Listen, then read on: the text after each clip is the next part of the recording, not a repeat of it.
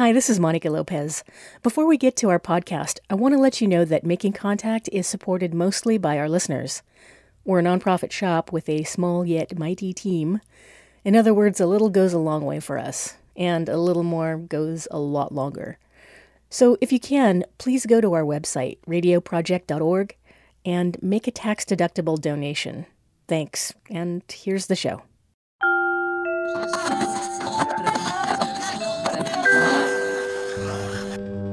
Some of the proposed solutions that's coming from the grassroots level. You're listening to Making Contact.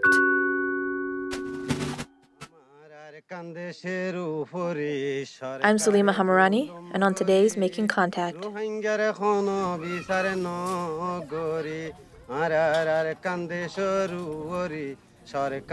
Sitwe, Burma, on the outskirts of where the Rohingya used to live, sits a sprawling IDP camp, or a camp for internally displaced people.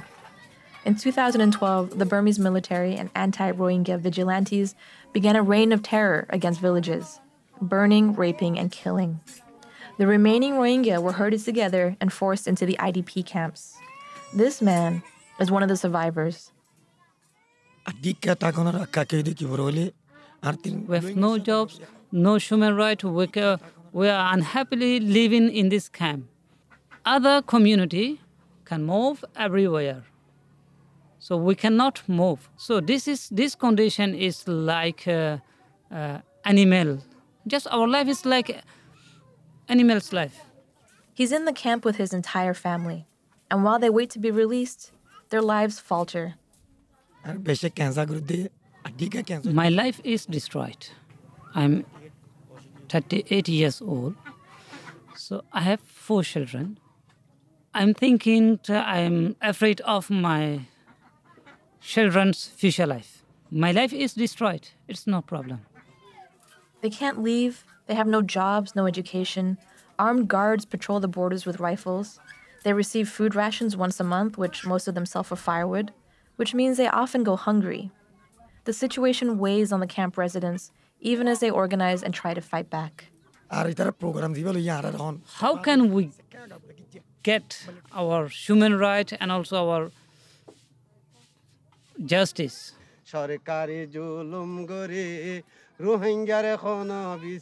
Rations, segregating people according to race, armed guards. If that sounds familiar, it should.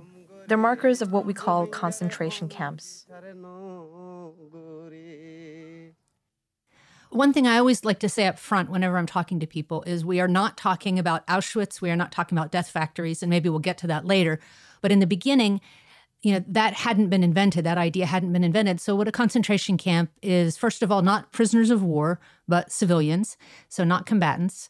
And it's the mass detention of civilians without a trial, usually on the basis of race or ethnicity or religion or political affiliation, something someone belongs to rather than anything that they've done.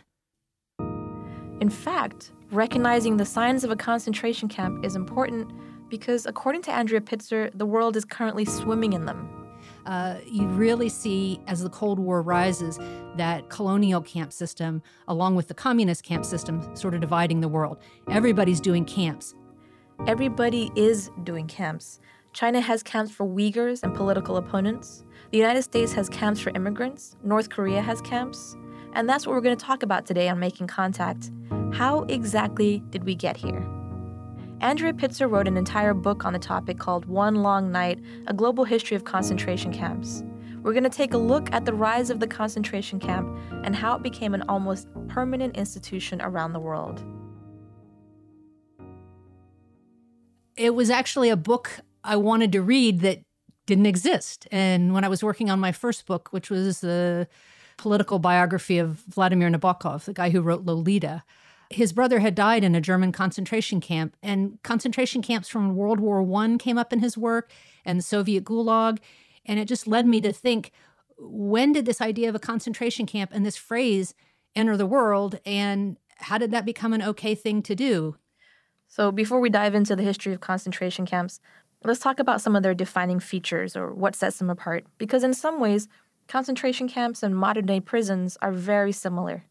One of the things that happens with a lot of big camp systems is they kind of become their own little worlds.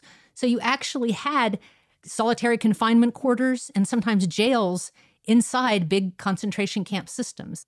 What separates it from a prison in general is that in prison, in theory, people are supposed to have had trials. They're supposed to have had some chance to present some kind of defense, whereas a concentration camp is usually an end run around that process. Sometimes you had people rounded up as a group, for instance, the British in Kenya, and they would sometimes have a judge sentence 300 people all at once in a field, which is not a real trial. And then there's the inescapable death count. Even though they didn't use bullets and nooses and hangings, disease, malnutrition, and just the terrible conditions that they were in, the hardships that they faced, were enough to kill so many people. And most of them were women and children. So we're going to do a very fast overview of a profound history, which most people have never heard of. But stick with us. There's links on our site for more information on each camp system, just in case you're interested. So phase 1, the creation of the first concentration camp. There are probably dozens of ancient examples of governments rounding up ethnic groups and isolating them. The Native American reservations here in the United States, for example. But the first real use of the term concentration camp was used by the Spanish in Cuba. And that's where Andrea Pitzer starts her book, In Cuba, in 1896. So what a concentration camp was in Cuba in the 1890s was it was a way to fight rebels that had been going for 30 or 40 years. The Cuban insurgency wanted to fight off the Spanish colonizers. And for a while, they were winning. They'd attack the Spanish military and then melt back into the countryside where they lived with their families, often as farmers. So it was impossible for the Spanish to isolate the rebels. That is, until the Spanish government sent a man to Cuba named Captain General Weyler. And Weyler was already nicknamed the Butcher and wanted to have as free a hand as possible going in. And he came in and instituted this first in one region and then across much of Cuba. It was a very deliberate move that was understood to be as harsh as possible. And interestingly, Weyler even compared it to what Sherman had done in the South during the Civil War. And this was how he justified it to America was, I'm not doing anything different than what you've done. So what did Weyler do exactly? Instead of catching those guerrillas that were actually fighting them, they decided it was easier to just round up all the civilians, put them behind barbed wire, and then everyone who was left could be shot as a guerrilla. It was a more efficient way to deal with isolating these guerrillas and keeping them from resources. From the beginning, it was part of this military strategy. It was also punitive. I mean, it was hard on these people to see their families and their fellow countrymen rounded up and starving in these camps, because even though they weren't death camps, these camps in Cuba, which were only open for about 2 years, ended up killing, most estimates run about 150,000 people, which was about 10% of the island's pre-war population. So it was a huge toll. But the camps weren't happening in secret. Many Cubans who fled in the 1890s came to the U.S. and started to organize a publicity campaign. And at the same time, international journalists went to Cuba, writing exposés of the conditions in the camps. A Harper's Dispatch said that the prisoners were penned up in starvation cages. Illustrations of the dead filled the global news. And that had an effect here in the United States. The idea of independence, it hadn't been quite as long ago as it's been for us today from the Revolutionary War. And this idea of people throwing off the yoke of a European power, there was a romantic idea to it as well. But McKinley, who was president at the time, came out very clearly before we entered the Spanish-American War, and he used reconcentration in his call to Congress to go to war very explicitly. He said that this was a policy not of civilized warfare, but of extermination, and that it basically would lead to nothing but the wilderness and the grave. It would lead to no peace but that of the wilderness and the grave. So he denounced it sort of from the highest platform that a president can denounce it. Eventually, the ongoing insurgency and the involvement of the U.S. led to the closing of the camps. But then something interesting happened. Well, we did go to war with Spain, and we beat them pretty quickly. And that was sort of the beginning of the end of Spain as a significant empire. And we inherited a lot of their colonial possessions. And one of the things that we then took and decided not to give independence was the Philippines. And so we got involved in a conflict very much like the one that Spain had been involved in Cuba. And instead of taking the position that these camps would be bad and that independence would be a good thing, there was a real sense of, this is actually the conflict that the phrase white man the burden comes from. There was this sense that we needed to civilize the Filipinos. There was a sense that we needed to keep power around the world. And this is sort of when America becomes an empire and rises in place of Spain. And we instituted our own camps, within a couple years after McKinley had denounced them. Far fewer people died because they were only open a few months before the guerrillas surrendered. But it's estimated that more than 11,000 deaths were directly attributable to just a few months of these camps being open. That's right. After loudly denouncing the Spanish camps in Cuba, the United States opened their own in the Philippines. And soon after, the rest of the world followed our example. Camps of this type, colonial camps, exploded. Yeah, so in the first decade, it really happened in really 4 main colonial locations around the world. Southern Africa, there were 2. The Germans had some in what was Southwest Africa then, now called Namibia. It was in the wake of a genocide there against the Herero and Nama people. There were the camps you mentioned in the Boer War in Southern Africa, the Cuban camps and the Philippine camps. Like the original Cuban camps, they were meant to contain anti-colonial insurgency. So torture, starvation, disease were persistent. And we don't have time to cover everything that happened in them, but for a while, they were so deadly that they affected the way the world thought about concentration camps. The idea kind of became repugnant that a civilized nation wouldn't really do this. And that's why they sort of fell away. But there's this moment in World War I, right before World War I, where there's almost no camps in the world. I think it's important to recognize that we did have this one moment in our collective history without the brutality of concentration camps. But the respite didn't last.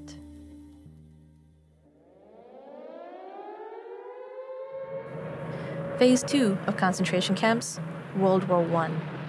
Suddenly, almost every country in the Western world involved in the war began using what we now call internment camps.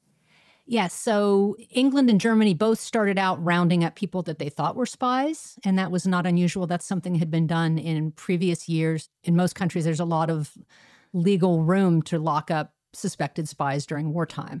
But what was kind of new was this idea, I'm not just suspecting you individually for something you've done and you individually for something you've done, but because you're German or because you're British. And I want to point out here that internment sounds like a nicer word, but an internment camp is a concentration camp. And that spread to 6 continents just over the course of World War I. And then suddenly it became normal to do this to people. And not that many people died in those World War I camps compared to camps like the Cuban camps and the Philippine camps. So it kind of rehabilitated this idea that somehow if you gave some people some books to read and you didn't shoot them, that it would become innocuous, really took root. And then between World War I and World War II, you have camps everywhere. They spring up locally, they spring up internationally, people use them for vagrants. It just becomes accepted. So I think the danger is we think that there's some kind of safe way particularly for a democracy, to lock up civilians and detain them without trial, just on the basis of identity, as long as we're not killing them on purpose, and that somehow that can be done justly or appropriately or safely. But what we've seen is, again and again in the past, things like World War I opened the door for things like the Soviet Gulag and the Nazi camps. And don't forget, at that time, Britain was a huge empire. So when the British decided to do this, they were doing it all around the world. So suddenly you went from almost no camps anywhere in the world to most established countries having some kind of system by which they would register, round up, give numbers to, and indefinitely detain civilians that they did not actually suspect of committing any specific crimes. It normalized it around the world, and just as importantly, it built a bureaucracy for it. The bureaucracy to track and register people paved the way for registration in Nazi Europe. It also got people used to the idea of turning yourself in for incarceration. Because even though you were sent to a horrible, demeaning prison after having committed not a single crime, you usually didn't die. It was temporary. They came back out, and so people said, oh, If we just, in a moment of crisis, we've been picked as a pariah, but we know we're not really pariahs. If we go along with the government, we let ourselves be detained, then they're going to let us go once this crisis passes. And I think that this is first and foremost one of the answers to people who wonder, why did people turn themselves in and go to camps in Nazi Germany? It's important to remember that in the first years, the camps weren't death camps at all. Most people who went in did actually come out. I think the numbers are in the high 90 percentiles for the first 5 years of Nazi camps, even Nazi camps. So many people ended up in internment camps that even Leon Trotsky found himself locked up in Canada. He was in New York. I think he was working as a newspaperman right before he tried to return to Russia because the revolution was starting without him, and he wanted to get back and lead it. And so he got on a boat and was heading back to Russia, and he was picked up. He was picked up in Canadian waters, and he was taken to a Canadian detention camp. And he actually got intervention from Kerensky, who was the head of the provisional government in Russia at that time. And he was released. But one of the first things he did in the months that followed was to write a pamphlet about so much for democracy and how awful this was that he'd been in this camp and how ridiculous it was. And that pamphlet was distributed to all the people on the front lines in the Russian Civil War that were fighting on the Red Army side. Trotsky was detained in a concentration camp. I want to reiterate that because of what he does next when he finally gets back to Russia to help with the revolution. And interestingly, within a few months, he had recommended putting people in just those kinds of camps, targeting people who were against the revolution in Russia and putting them in those camps. They start locking up their own population. So this is sort of a new moment in the European non-colonial setting. You have where countries are not just locking up enemy aliens and foreigners as they had been in World War I. They're locking up their own suspicious subsets of civilians. So again, we have another example of someone arguing against concentration camps being used by someone else, and then they turn around and create their own camp system. This really amazed me, and I think it drives home the seduction and the power of the concentration camp idea.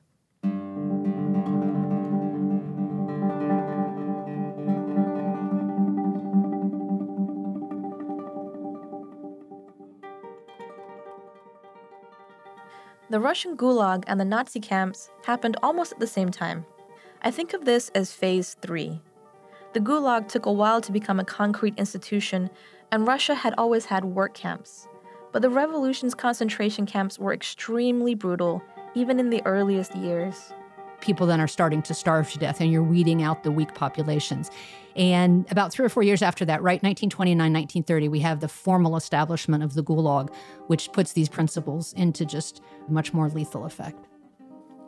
In the Gulag, much like the Nazi camps, life expectancy plummeted. People slowly starved to death on meager rations. They did back-breaking labor, often from 12 to 16 hours a day, building roads and infrastructure in freezing temperatures. They had no heating. They were often beaten and raped. They slept 12 to a room or more, and disease ran rampant. The average lifespan of a detainee in the Gulag was 2 years. 2 years. Between 1.5 and 1.7 million people died as a result of detention from 1930 to 1953. And if that seems like an extremely violent way to deal with dissent, it is. The entire system was built on paranoia, which is actually a hallmark of concentration camps. Somebody who was the head of the secret police 3 years later might die in a camp after having been sentenced there. And I think that that's one of the things that's important to realize about these camps is it's never just one person's vision. It becomes its own system and almost a self-perpetuating system. And it can eat up anything. I mean, this is one of the things that's most dangerous about it. You're listening to Andrea Pitzer, author of One Long Night, A Global History of Concentration Camps. And this is Making Contact. Subscribe to our podcast at radioproject.org. Make sure you don't miss out on new shows and behind-the-scenes information. Go to radioproject.org and check out the Stay in Touch section. And now, back to our show.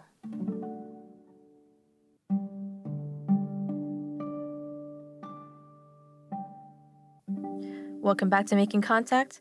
We're listening to an interview with Andrea Pitzer, author of One Long Night, A Global History of Concentration Camps. In the first half of the show, we looked at the early history of concentration camps, starting in Cuba and ending with the Russian Gulag. around the end of World War I. So what happens after World War I? The fateful hour of 11 has struck, and Britain's final warning to Hitler having been ignored, a state of war once more exists between Great Britain and Germany. World War II and the rise of the German camps. These are the concentration camps we think of when we hear that term. For a while, the Nazi camps and the Gulag camps, which were open at the same time, were the most deadly prison system the world had ever known. 11 million people died in just the Nazi camps. At least 6 million of those were Jewish. But in the beginning, the Nazi camps were not aimed at the Jewish population. So the first people they targeted were people in the Reichstag, their sort of Congress, that had opposed them, that belonged to these far left parties. But eventually, the targeted populations grew and grew. They used them in the mid-30s for vagrants on the street, for homeless people. They would throw criminals in there after they had served their sentences because they were getting so much criticism for having so many political prisoners. They just threw a bunch of criminals in to sort of dilute the political prisoner numbers. They threw in homosexuals. They also targeted the Roma or Sinti people, communists, Jehovah's Witness, alcoholics, drug addicts, the disabled and the autistic, anyone who didn't fit their Aryan ideals. Nazi plans for the Jewish population, at least at first, were different. Their idea for the Jews from early 1920s up was to get them out of the country. They wanted them gone from Germany. They were using their legal system, not the extra legal system of the camps, but their actual legal system to target Jews. So Jews were stripped of citizenship. They weren't allowed to own a whole bunch of appliances. They weren't allowed to be in these parks. They weren't allowed to be doctors. They weren't allowed to use public hospitals. They just made regulation after regulation after regulation that made it almost impossible to live and be a Jew in Germany. And this pattern happens up until about 1938 in November, when you have this orchestrated terror called Kristallnacht. And synagogues were trashed, shops were broken into, all kinds of damage was done. And then the German government actually fined the Jews for what had been done to them. And this was a real attempt to terrorize them and to get them to leave. And that is the first time you have a huge roundup. Tens of thousands, just in the space of days, of Jews were rounded up and put in concentration camps. But even then, out of those tens of thousands of Jews who were put in camps, almost all of them had been released. And then two things happened, which was, one, the world didn't really respond in any significant way to Kristallnacht. And I think the Nazis began to realize that they might be able to do other things. And the other thing that happened was that now Germany in 1939 was moving through Poland. And now it was moving through territory that was not 1 or 2% Jewish, but was majority Jewish. And so then it's in that window from 39 to 42 where you start to see this idea of the final solution beginning to emerge. The final solution, as it came to be known, turned places like Auschwitz into outright death camps with firing squads and gas chambers, the end product of generations of growing anti-Semitism and Nazi fascism. But increasing violence and death over time is also a symptom of concentration camps. And of course, the longer those camps are open, the more time they have and the more ability they have to turn the camps to other ends. And this is, of course, what we see with the Nazis particularly. It's one of the reasons Andrea Pitzer says that we have to close them as soon as possible before they become entrenched and more violent. The average age expectancy in Auschwitz, for example, by the end of the war was just a few weeks. After World War II, the world promised to never again let genocide happen, never again use concentration camps, never let another Holocaust occur. But we started this episode of Making Contact talking about modern-day concentration camps. So what happened? The world sort of reset in 1945, and it's partly because you had the Cold War binary thing, right? It's Russia versus the U.S. And so you were either communist or you were anti-communist. And if you were communist, then you had these big camp systems that were modeled on the Gulag. And if you were anti-communist, then you would develop these colonial sort of anti-rebellion camps that had been from 50 years before. This is phase 4, the phase we're in today. And these new concentration camps worry Andrea Pitzer. The continuation of the old camps that concern me are this idea we talked about from the beginning of isolating the guerrillas, isolating the terrorists by rounding up a bunch of people. And I think it's worth knowing that Guantanamo, for instance, started as a mass detention for asylum seekers. And the sort of room, the wiggle room that the government was given to hold people there was the very basis on which it became a torture site, ostensibly for terrorists, after 9/11. So this idea of the terrorism, we also see reflected again in these Uyghur camps. The Chinese have realized that if you say people are terrorists, then there's very few countries that are going to say, no, you shouldn't deal with this Muslim terror threat. And so this becomes a fig leaf to cover. In China, the lowest numbers I'm seeing now are more than 1 million, and the highest numbers are in the millions of Uyghurs that have been detained. And there's other minorities as well, Muslim minorities that have been detained. And so this terror threat, I think, continues to be a way in which you can run pretty brutal and torture-filled camps and get a pass from the world. I was taken to a cell, which was built underground with no windows. There were cameras on all 4 sides so the officials could see every corner of the room. There were around 60 people in one of the cells where I was held. At night, 15 women would stand up while the rest of us would sleep sideways. You're listening to the testimony of Marigold Cherson, who spoke in front of Congress in November of 2018 about her experience in the Uyghur re-education camps. Her testimony was read through an interpreter. I also experienced torture in a tiger chair, the second time I was detained. I was taken to a special room and placed in a high chair. Bands held my arms and the legs in place and tightened when they pressed a button. The guards put a helmet on my shaved head. Each time I was electrocuted, my whole body would shake violently, and I could feel the pain in my veins. But Andrea Pitzer doesn't feel as if it's hopeless, and her sense of hope was surprising to me. I had asked her, what's it like to learn all of this history and watch it repeat, the same patterns, the same hatred, the same torture and abuse of dissidents and ethnic minorities? And she told me, the thing is, these grand designs, mass imprisonment, rounding up entire communities, disappearing people, they require our complicity. Well, my brother, when I was writing this book, said, isn't it just terribly depressing that humanity comes around again and again to this? How do you have the spirit to write this book if this is where people always end up? And it made me think, because actually what I found was that a government has to actively train people to accept this. So it has to train guards and harden them to be willing to do these kinds of things to people. And it also has to train a population to be willing to allow people to be locked up this way. So the good news is it doesn't just happen spontaneously. We don't always return to this.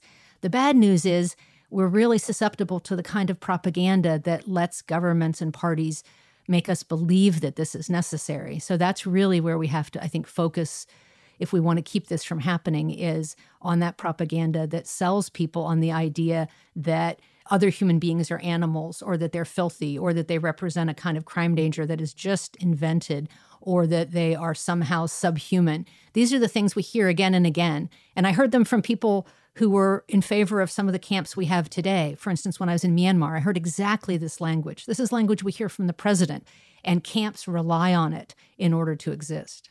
I think concentration camps are going to be really hard to eradicate, but any system is vulnerable to it. So just because you're a democracy doesn't mean you won't do this.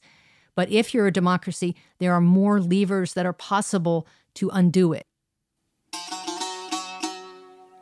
You were just listening to Andrea Pitzer, author of One Long Night, A Global History of Concentration Camps. And before we end our show, we just want to thank Music in Exile for letting us use Abdul Mojid's song, which started the show, and was recorded in a Rohingya refugee camp in Bangladesh. The Making Contact team includes Monica Lopez, Anita Johnson, Sabine Blazin, Lisa Rudman, Aisha Chowdhury, Dylan Hoyer, and I'm Salima Hamarani. Thanks for listening to Making Contact.